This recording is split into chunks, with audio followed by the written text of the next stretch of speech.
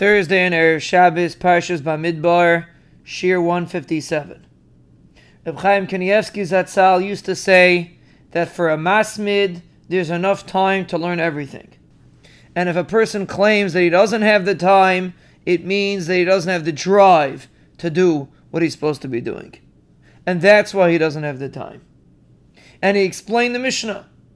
The Mishnah says, Hayoim Kotzer v'hamalacha meruba.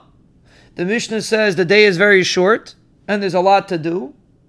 And the Mishnah continues, V'hapayalem atzelim. And the workers are lazy. And Reb Chaim Zatzal explains, it's a Mishnah in Avos, Perek Beis, Mishnah Tezvav. Reb Chaim Zatzal explains that the Mishnah doesn't mean that the day is really short. The day is only short for hapayalem atzelim. For people that are lazy, then the day is short.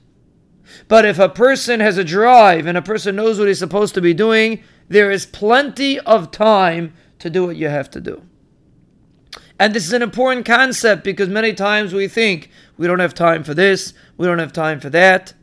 But magically, when we have something that's very important to us, we make time for it.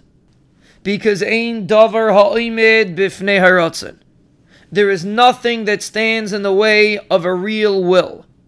If you really want to do something, you will make sure that you do it. And therefore, if a person wants to accomplish, the way to accomplish is to create in your mind the drive. If you want to learn more, create in your mind the importance of learning Torah, which is the purpose of the Yemei Sfira, to ingrain in ourselves the concept of learning Torah. If you want to do more chesed, ingrain in your mind the importance of chesed. You want to work on your shalom bayis, you have to put that into your mind. The level of importance will dictate the level of accomplishment. If you can convince yourself that this is something that's important, and you can develop a drive for it, you'll find the time for it.